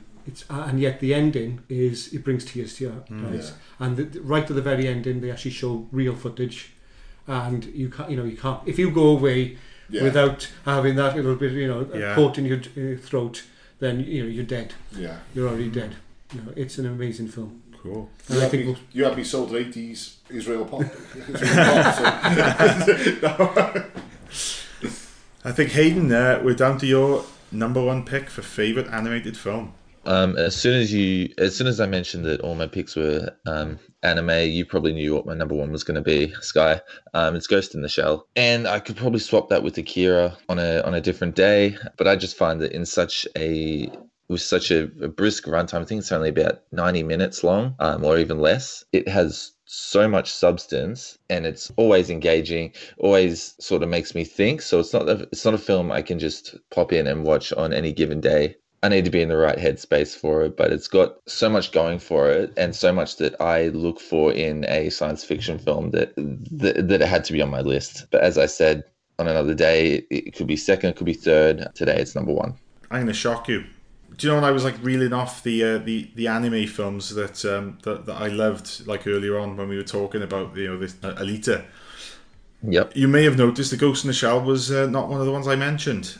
And I did notice. Yeah, that is because, I've got to be honest with you, the original 1995 film, I've tried to love it, and I know that, God rest his soul, the late Jim Cottle was a huge fan of Ghost in the Shell.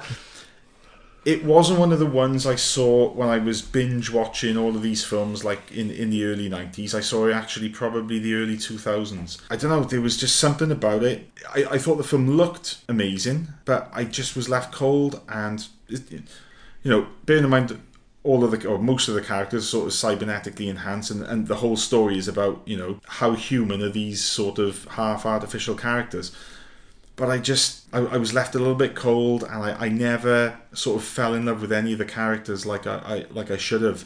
And like even the, I thought the delivery of the dialogue, they were all very sort of like monotone and robotic, which I know is how they're supposed to be coming across. Yeah, you know, I thought a lot of the action was amazing, and it is a great film, but it's just never one that's going to be, you know, if I was going to make a list of my top 5 or top 10 favourite anime films, I don't know if Ghost in the Shell would be there, if I'm honest. And I think I enjoyed some of the later TV series which were released on DVD and Blu-ray, like Ghost in the Shell Standalone Complex, which I thought had a little bit more heart to them. But yeah, you know, it is a great film, it is a classic. It's just personally, it's not one I've ever really fallen in love with. Yeah, cold is a really good descriptor for it. I think it's meant to be quite cold, and I think that if it was any longer, it wouldn't work. But because it's such a brisk film, I think that it gets its ideas out there and makes it engaging enough. I don't think it's obviously it's not a particularly emotional film, but I find it endlessly fascinating to go back to.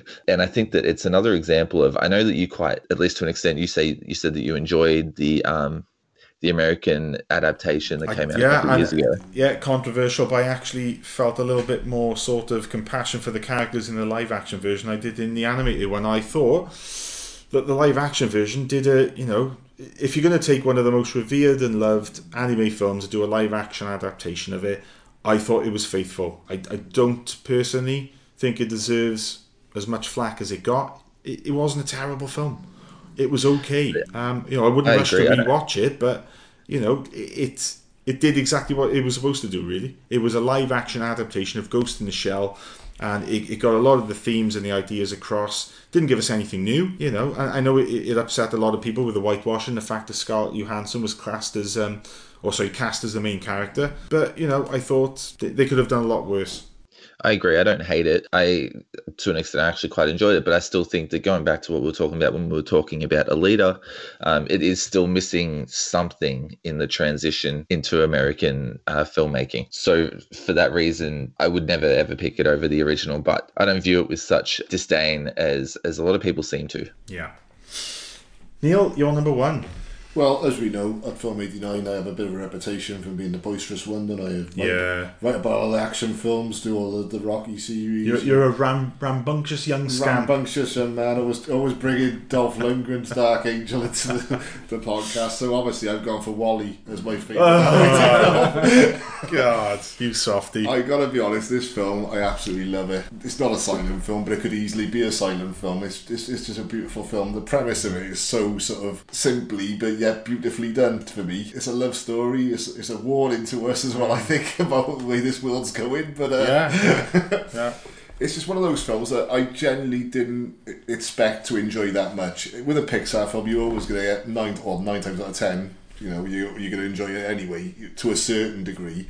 But it's just a film that really touched me. I got to be honest, a really beautiful film. Yeah, I missed it up as I'm talking.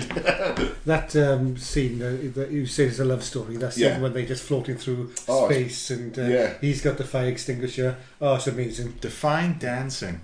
Yes. See, a line which you'll only get if you've seen the film. Yeah. And to think that for the first 40 minutes, it is a silent movie. It is a silent movie, isn't it? Yeah. It's all right. We get a few sort of beeps and groans and stuff like that, but that's it. Like, really. Haydn. I've never seen it. I have been meaning to see it for a really, really long time. And I've been told many times that I am a fool for not seeing it, particularly because I love sci-fi. Well, 3 jaws just dropped to the ground. Yeah, wow. It's just a film I naturally assume. Basically, you've just experienced what I've had all night now. But it's just a film I just naturally assumed that everyone would have seen. Yeah. But it wasn't. And I even remember when he was out, I didn't actually see Wall-E in the cinema. And look, we'll skip ahead now. My number 1 is Wall-E. Oh, wow. Yeah. Okay, yeah. It's, I remember, this was 2008. Now, I remember telling my then fiancée, my now wife, we really need to go and see this little film about the robot, because she loved all the Pixar films, and she was just a little bit reluctant. From the trailer, she just thought, no, it doesn't look very good. And when she finally saw it, she was blown away. And it is, to this day, I think it's certainly her favourite Disney Pixar film. And I think yeah, if you put a gun to my head, it's probably mine as well. And I think there's a strong argument, right, for WALL-E being a film that it transcends the boundaries of what is film and a work of art. Yeah. The first 40 or 45 minutes, it's got no discernible dialogue. And if cinema is a visual storytelling medium, then I think WALL-E is as good an example of telling a gripping story without words or narration, for the most part, that I've ever seen. There's an important moral story to the film about humanity's mistreatment of Earth and our over-reliance on technology. Because you've got these people in the future, they're living in a digital world. Things that we're seeing on the likes of Black Mirror, they're becoming fat and out of shape, and it's just like every time I see something like the Deliveroo or something like that, I always think, oh, we're just going to be fat people on a spaceship somewhere. It's going to happen. Oh god, the space dance with Wall-E and Eva is sublime, and the film just looks incredible. It's got this sort of hypnotic, like mesmerizing quality to it. It marks it out as one of Pixar's very best films, and that's saying quite a bit, given some of the films they've made. I definitely think that the themes in WALL-E are going to appeal more to adults than a lot of Pixar films, which I think is why I hold in such high regard. There you go. That's my number one as well. Yeah, we're both a pair of saps. Can you imagine them trying to sell that to some executives? The first 20 minutes, the relationship is between a robot and a cockroach. Yeah. The next 20 minutes is between a robot and another robot who doesn't do anything. But it's Pixar. It's a company that's based on weird ideas. How the hell did they ever sell Inside Out? Well, the thing is with that, I think it was the same director that done Finding Nemo, one of them, went on and did WALL-E, and it was sort of like, because they'd sort of shown what they could do underwater, he was selling it as, not selling it in that way, he was sort of using the marketing of, imagine what I could do in space. You know, and so it was like getting everyone sort of momentum going, and then they were realising actually there's quite a sort of depth of story here. To begin with, it was being sold as like a sort of space spectacular. You've seen Under the Water, and I see what we're doing in the stars. The bad guy, is basically Hal. Yeah. From 2001. He is. Yeah, amazing film. I just, my God, I love it so much. Steve, we're on to your number one. Well, WALL-E could have been there. But like I say, I tried to do something very different for each of my selections. And number one has got to be a Disney film. Mm-hmm. And it's Beauty and the Beast. Visually stunning, the characters, every single character, from a wardrobe to a teacup, they're all. We're talking about Alita, but how all the incidental characters, they're hardly there. You notice them. Yeah. In Beauty and the Beast, every single one is unique and perfectly realised. The animation is stunning, and the music, it is a tale as old as time, and yet they've made it brand new. And being a film geek, I really like the homage to the Jean Cocteau's Beauty and the Beast, La Belle et la Bête. All that, they take it quite liberally from the Cocteau film, and it's gorgeous. It is amazing film, and it taught me the word expectorating, which means spitting. Oh, right. Yes. the Gaston song. The more you know. Yeah. Well, Gaston is just an amazing character. He brilliant. is so full of himself. I wish I'd written some of the dialogue down from his song, because everybody loves Gaston. Yeah. It is, Have you seen a live action? Because I haven't seen a live action version. And I've heard mixed reviews of that. Well, it didn't need to be made, but it's pointless. It is pointless. Yeah.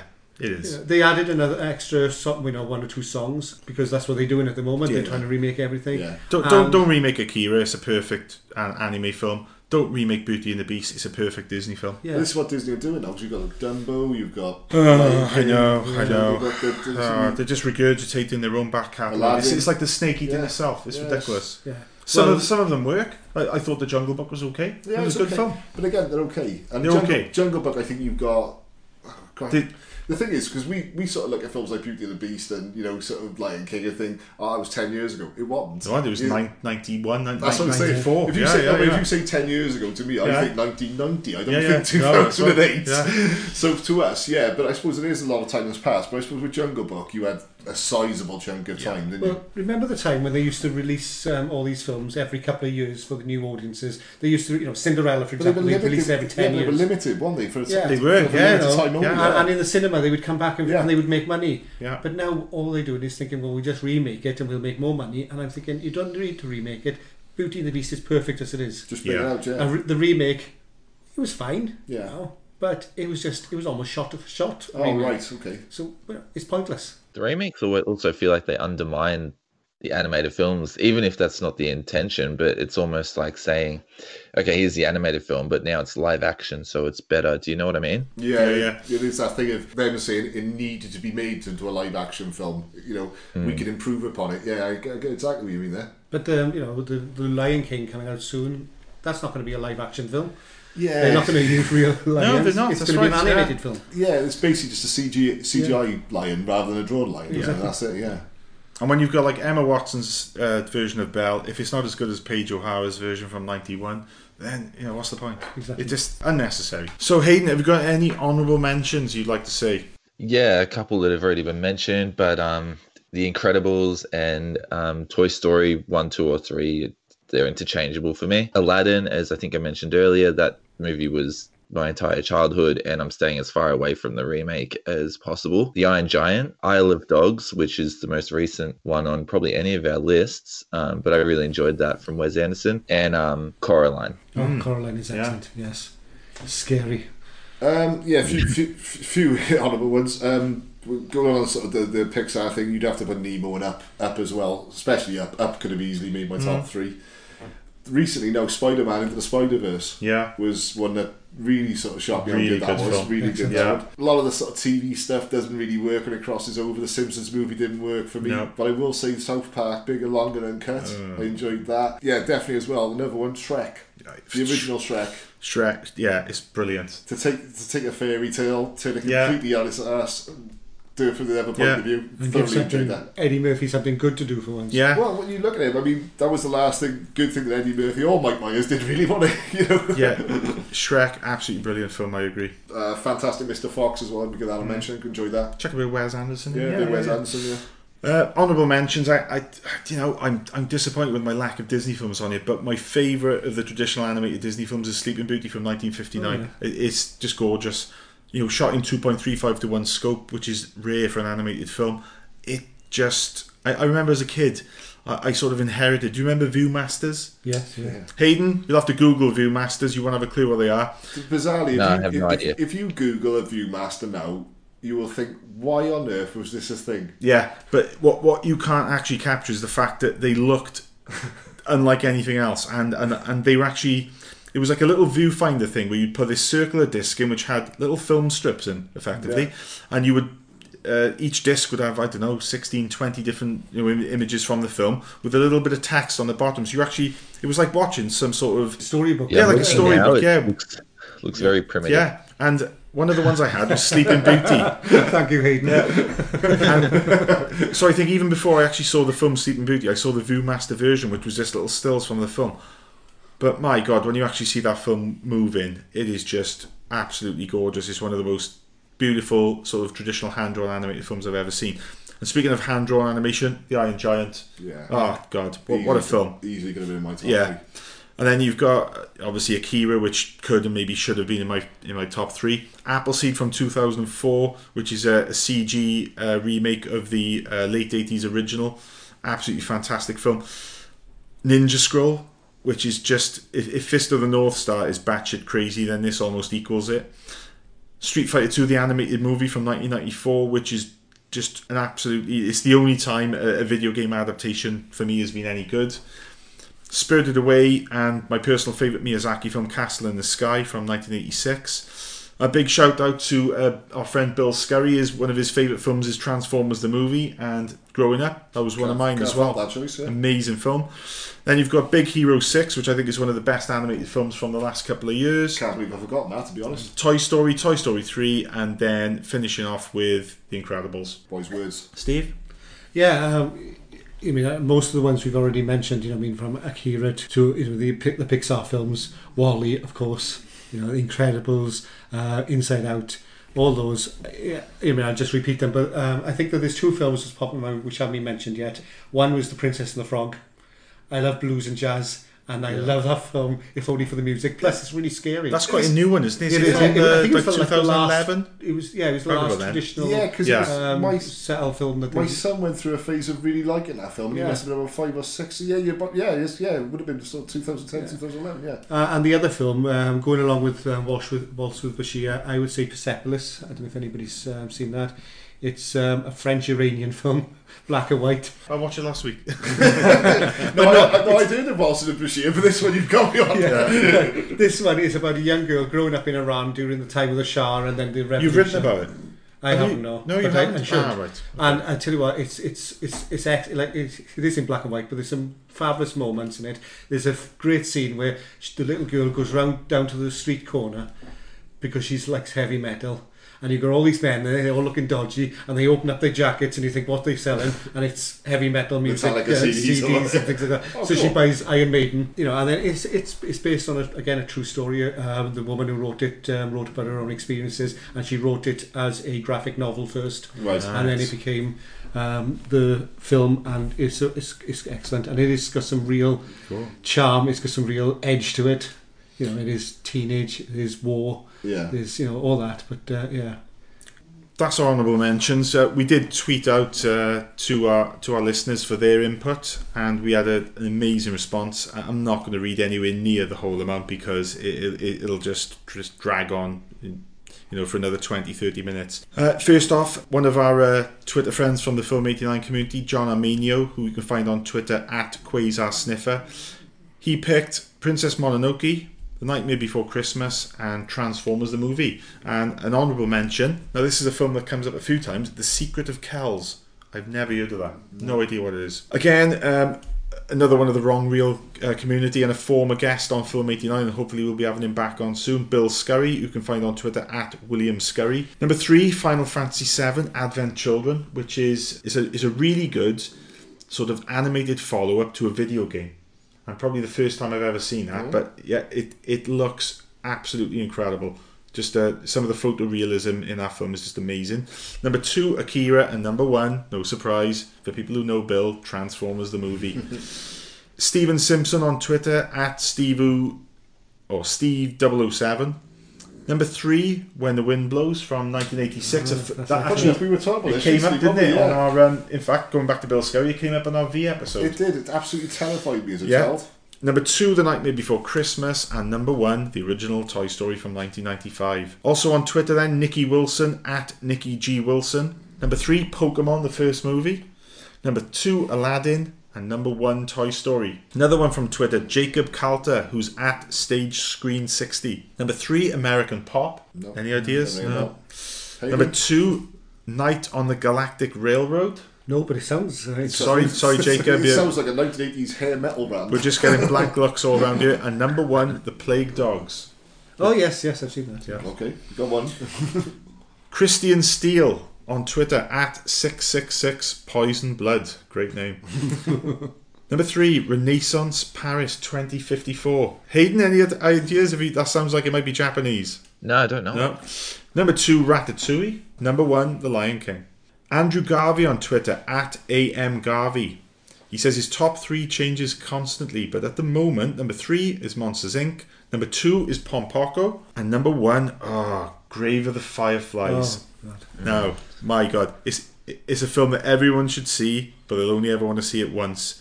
It is one of the most harrowing... If you think When the Wind Blows is harrowing, you've not seen anything. Okay. Oh, my God. It's about a little brother and sister sort of growing up in the aftermath of the Hiroshima and Nagasaki bombings. It is just devastating. Our good friend, he was the guest on the last episode, actually, Jacob Rivera. He's on Twitter @JRATM23. He's picked Alice in Wonderland, The Jungle Book, and Finding Nemo. He says he wasn't sure if we were counting straight animation or if stop motion was included, in which case he would have picked A Nightmare Before Christmas and Fantastic Mr. Fox. Yeah, good. And I'm going to start choking up now, but the late Jim Cottle. Did this come through to you via it's before Delica-Cola? It's before he passed. Oh, right. He's picked the animated Lord of the Rings, the Ralph Bakshi version, The Jungle Book, and Ghost in the Shell. That's so Jim. Yeah, I know. He says, the Lord of... And this is in the inimitable Jim style. Lord of the Rings was the bollocks when I was a teen. Jungle Books was the first film I ever saw. And Ghost in the Shell was groundbreaking and influential. Oh, you stay golden, pony boy. I know. Well, our previous competition winner, who is soon going to be taking his prize and coming on to the podcast, Chris Bynan, he has picked Grave of the Fireflies, The Iron Giant, and Akira. And last but not least... good old Richie Roberts, one of the Film 89 crew, he's picked Disney's The Jungle Book. His favourite Disney films tend to be about anthropomorphic animals, and they've never been better than this. The Lion King comes a close second. Great songs as well. Who Framed Roger Rabbit? Which he says... Surprised we didn't get more mentions of that, actually, yeah. Revolutionary, clever and witty, plays to adults and kids alike. The first time you see big animation powerhouses of the time crossover. Directed by Robert Zemeckis. And executive produced by Steven Spielberg. Perfect. And then Finding Nemo. Beautiful to look at, has an underwater world, ever been more perfectly recreated, funny and heartwarming. And his honourable mentions are all the Toy Story films and most of the other Pixar films, barring Cars and Planes. As I say, with Cars, there should be a public service announcement that if you've got a child, a male child, I was going to say, not being gender specific, but if you've got a child of a certain age, don't let him watch Cars because it'll just cost you an absolute fortune. He's gone on. I've had it twice. Honestly, my son went through it. Now my partner's little one's going through it. It's terrible. Richie hasn't stopped there. He's also picked Disney's Pinocchio and Snow White and the Seven Dwarfs, The Lion King, Transformers the movie, Wallace and Gromit: The Wrong Trousers. He says he's a big fan of Aardman, and this is arguably the best of the Wallace and Gromit stories. So there you go. Like I say, apologies to anyone who sent in their favourite three. Unfortunately, we're a little bit pushed for time tonight, so I couldn't read out any more. But that's it, guys. Hopefully that'll be a full stop on animated films from us for a while. I think we've covered quite a good range here. We've had a few listener questions from Facebook, Twitter, and good old email. The first of those is Gurdeep Singh via Facebook asks, says, I'm really enjoying listening to your podcast. Do you guys listen to other podcasts? And if so, which ones are your favourites? Haydn, I'll start with you. Picked three here. Wrong Reel was the first film podcast that I ever heard and still listen to this day. So we've all mentioned how significant an impact James at Wrong Reel has had on our site's own podcast, and so I think we're probably all going to mention that one. I think it's a given. Yeah, definitely a given. We wouldn't be here if it wasn't for Wrong Reel. Flixwise Canada, which I only sort of started listening to when it was mentioned to me that there was an Akira podcast on there. Had to listen to that and sort of took the deep dive into a few more of those episodes. But the podcast I probably go back to most consistently is the Cinephiles. Film podcast, definitely the Cinephiles. Wrong Reel goes without saying. Flixwise, Saturday Night Movie Sleepovers, I absolutely adore. Yeah. We were talking about this off air earlier, weren't we? Yeah. They're just like sitting talking to your friends. It is. It's too about a film. It's fantastic. J. Blake Fischera and Dion Bayer. Recently, what else have I had? Film-wise, I've done a few of the Jonathan Ross I Like Film new podcasts. I've found his style of podcast is more like a sort of interview. When he has someone interested on, it's quite sort of, not a bad listen. Other than that, big Joe Rogan fan, got a Joe Rogan experience, I'm going to be doing that. Yeah. But again, it depends again on who he's got on. If he's got... if he's got someone interested on, it could be a really interesting podcast. It was you that got me to Joe Rogan, didn't he? You recommended me one, and I really rubbed me up the wrong way. Yeah, it was the Chuck Palahniuk one. Yeah, it was, wasn't it? I love his stuff, but I'm not going to go into what I didn't like about it now. But it was just I haven't been able to get into him since. I know I'm in the absolute minority there because he's get millions of downloads every week. Joe Rogan, I enjoy the sort of MMA podcast he does because love the boxing and MMA. If he's got a lot of his sort of comedian buddies on, then I find them really interesting. But then I do find sometimes it can be a bit too pally. Yeah. But he does get some really interesting people. Like we had Sam Harris on this week, and that was a really interesting. Just talking about the situation, how they were bringing up things about social media and about how people are getting hunted down and shut down. And Joe Rogan is a very astute and knowledgeable guy. Again, I say it very much depends on who he's got to bounce off with. I agree. I think he sums it up best because he says I'm not an intelligent guy, I just remember things, and basically I just talk to lots of intelligent people. Yeah. obviously mine, I don't have to mention Wrong Reel. I always get a name drop, and we got a massive debt to them, and we're all very glad to be part of like the Wrong Reel sort of wider community. But the Cinephiles is just it's a masterclass. It is. There's a reason why the Cinephiles is the #1 film podcast in the world. Yeah. I don't always agree with their viewpoints, but they always put across in a way that you can just respect their opinions and where they're coming from. The only sort of knock I would give against them is now lately they seem to be bringing on of nowadays this wouldn't be acceptable. Or Yes, can you there's a little bit. Yeah, I agree. I don't like that when you do it in retrospect. If you're doing that of a modern film, I can perfectly understand that. But when it's the sort of nowadays you would get away with this. It's like, well, that film wasn't made nowadays. Yes. I think we've moved on from that, so you can sort of accept that sometimes if something's said or something's portrayed in a film in a certain way, I'm not saying it's right, but you also have to imagine it was made of its time. Yeah, I fully agree with you, Neil. I think sometimes that John and Steve, they do sort of, let's be honest, a lot of films from like the 30s, 40s, 50s and 60s wouldn't play well now because they were from a different time. But you've just got to accept them for what they are. But again, they're far more versed and more intelligent speaking about films than I'll ever be. Hellbent for Horror with Scott Bradley, fantastic podcast. Flixwise Canada with our good friend Martin Kessler. He did an absolutely amazing episode on Akira.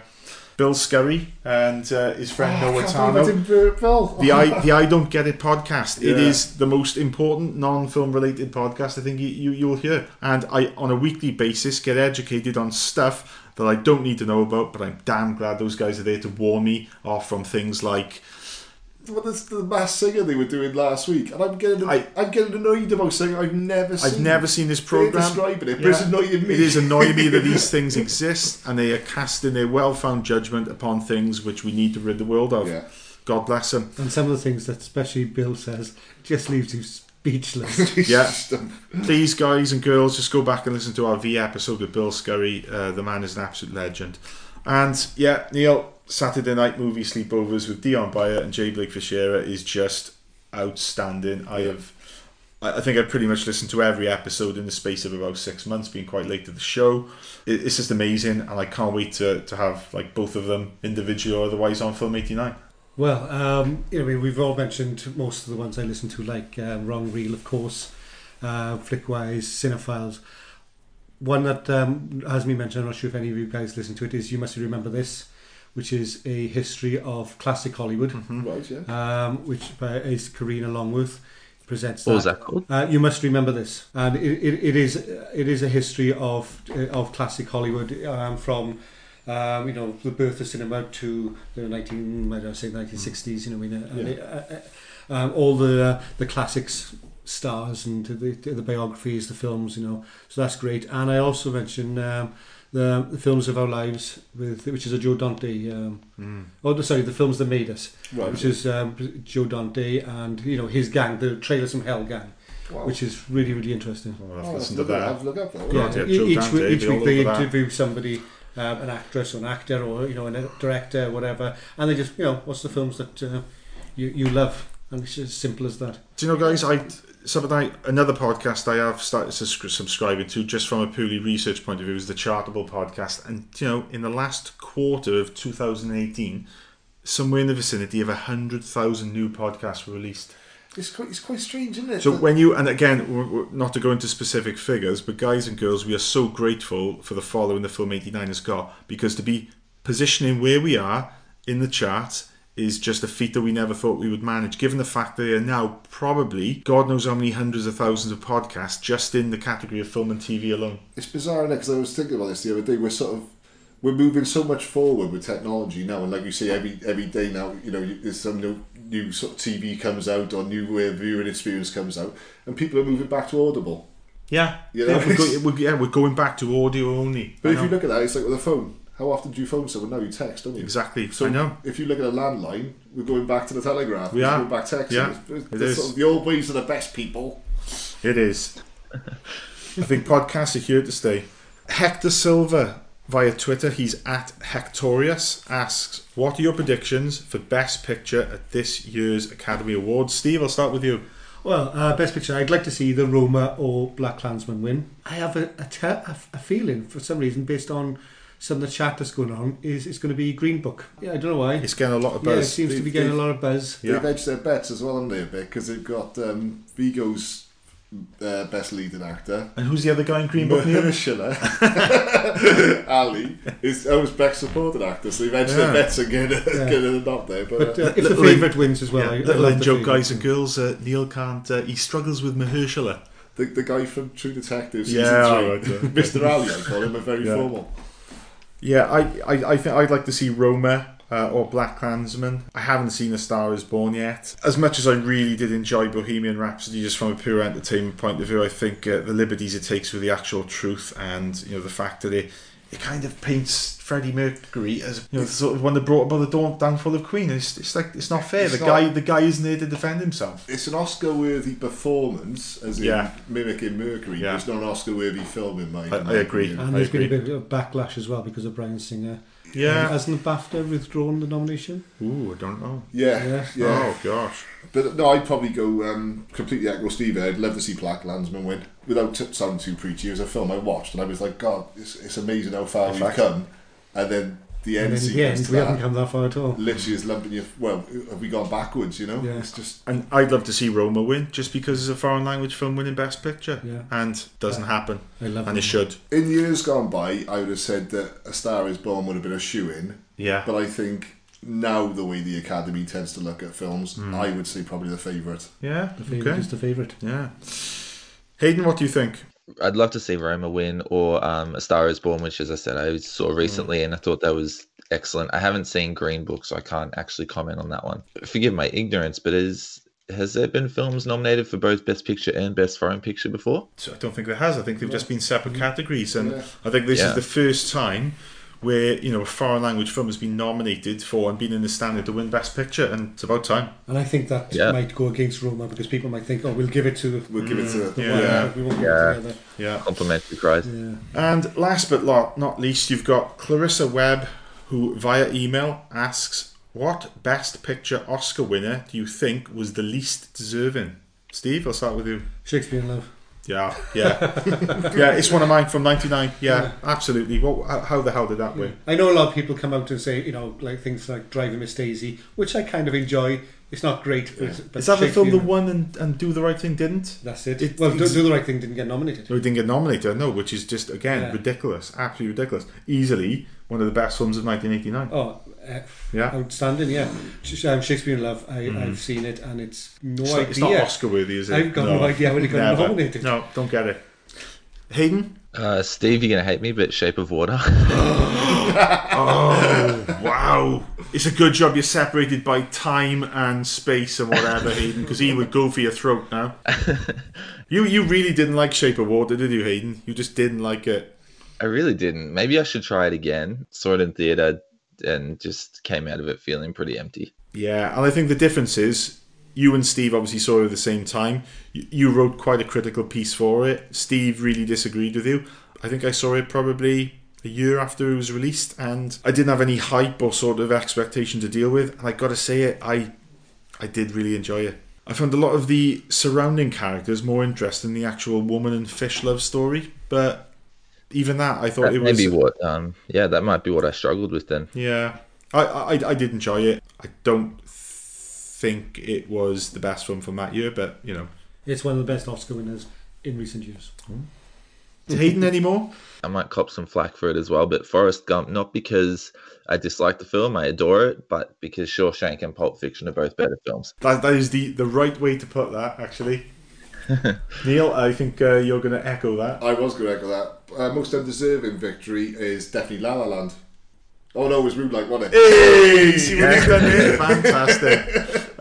Because we all know that La La Land should have won. I'm pretty sure that Romeo and Juliet as well, the Baz Luhrmann one. Did that win Best Picture? No, it didn't win Best Picture, not in this world. No, dear me. I thought it did. That was awful. That was awful anyway. One of the worst films I've ever seen. If it was out the same year as Shakespeare in Love, he might have won. Shakespeare in Love and Shape of the Water as well, just to balance it out for both of you. I'm going to go reverse chronological. 2009, Slumdog Millionaire. Yeah. It's one of those films that I went to see it. I quite enjoyed it. But it's not a Best Picture Oscar winner. 2003 then, you've got Chicago. I've been to see the musical and really enjoyed it. But the film, beating out The Two Towers, the Best Picture, Get the fuck out of here. No. Jesus Christ, no. It's what we were saying with Bohemian Rhapsody. I'm not going to defend Chicago or anything, but certain films can be, they're good.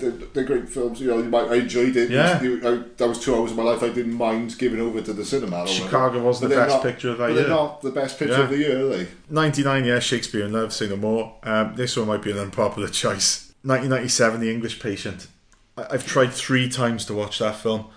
And this was when I was much younger. But for me to not be able to watch a film, I think I must have turned it off after about 20 minutes. I hope one day I'm able to sit down and watch it. I might be pleasantly surprised, but I just find it banal and mind-numbing. It's one of those films I sort of soldiered on with, and then after about I think I got to about the hour mark, I was like, no, it's literally, it's just dying, I can't get into this. And my last one is from 1981. It's not a bad film. Ordinary People. But it is not Raging Bull. It is just, and then that's where we go back to the Forrest Gump argument, isn't it? It's a lot of the time, it's not that the films are bad, it's just that, come on, Raging Bull. Let's look at the other choices here. Yeah. Never has a film been, so worthy of Best Picture. Martin Scorsese got his sort of token Oscar later on in his career. He should have got it for Raging Bull. He should have got it for Best Picture for Taxi Driver. Goodfellas. It just... And for Raging Bull to be beaten by a film as ordinary people, it's just a bit of a crime, really. You will always get that. I mean, Kramer versus Kramer, what did that beat? There's always better films in the year. Yeah. And there's always films which... Gandhi is a great film. It's not E.T. Gandhi is one of those films that it ticks every box for a Best Picture Oscar winner. It's an incredible film. But when you're looking back at 1982, which was, I will still say, the best year in film, certainly in our lifetime, E.T. is the film everyone remembers. Yeah. Or even films which failed that year, like John Carpenter's The Thing. So there you go, guys. There's some of the listener questions we were sent. Thank you very much to those who sent questions in that weren't read out. There is every chance that sometimes we hold them over and they might be more relevant for the topic next time. But obviously, with the Oscars coming up, they were sort of kind of Academy Award centric this time. So we hope you've enjoyed this episode. Please, if anime is your thing, go and check out Alita Battle Angel. If it's not, you might be better off steering clear. Is that fair enough? Well, anime's not my thing, and I kind of enjoyed it. Yeah, wait for it to come on Netflix. Here we are. Okay. Haydn, where can people find you if they want to hit you up on social media for a chat? You can find me on Twitter at Haydn Spurrell, Haydn Spurrell. Otherwise, find all my writing on film89.co.uk, and I'm on Facebook, but I'm pretty inactive on it, so better off finding me on Twitter if you need. Yeah, same with me. You can get me on the Film 89 website or at Neil Gaskin on Twitter. Yeah, on Twitter at Welsh Bluesman, and of course film89.co.uk. Same with me. You can find me on Twitter and Facebook at Skye Movies. I'm, again, quite inactive on Facebook. I do have a look on a daily basis, but you're more likely to get hold of me on Twitter. And please follow us all on Twitter and Facebook at Film89UK. And before we wrap this one up, just like to say a big birthday wish to a big friend of the podcast and hopefully future guest, Miss Becky Deanna. I won't reveal her age, but it's her birthday today. Happy birthday. Happy birthday, Becky. So I hope you've enjoyed this, guys and girls, and again, thank you for your continued support. It has been, it's been a ridiculous amount of time between episodes 22 and 23, but you guys have still been downloading us and listening to us, which we're just incredibly grateful of, and hopefully this episode will be up to the usual standard, and we look forward to seeing you all soon. As usual, stay safe, stay happy, and most importantly, stay classy.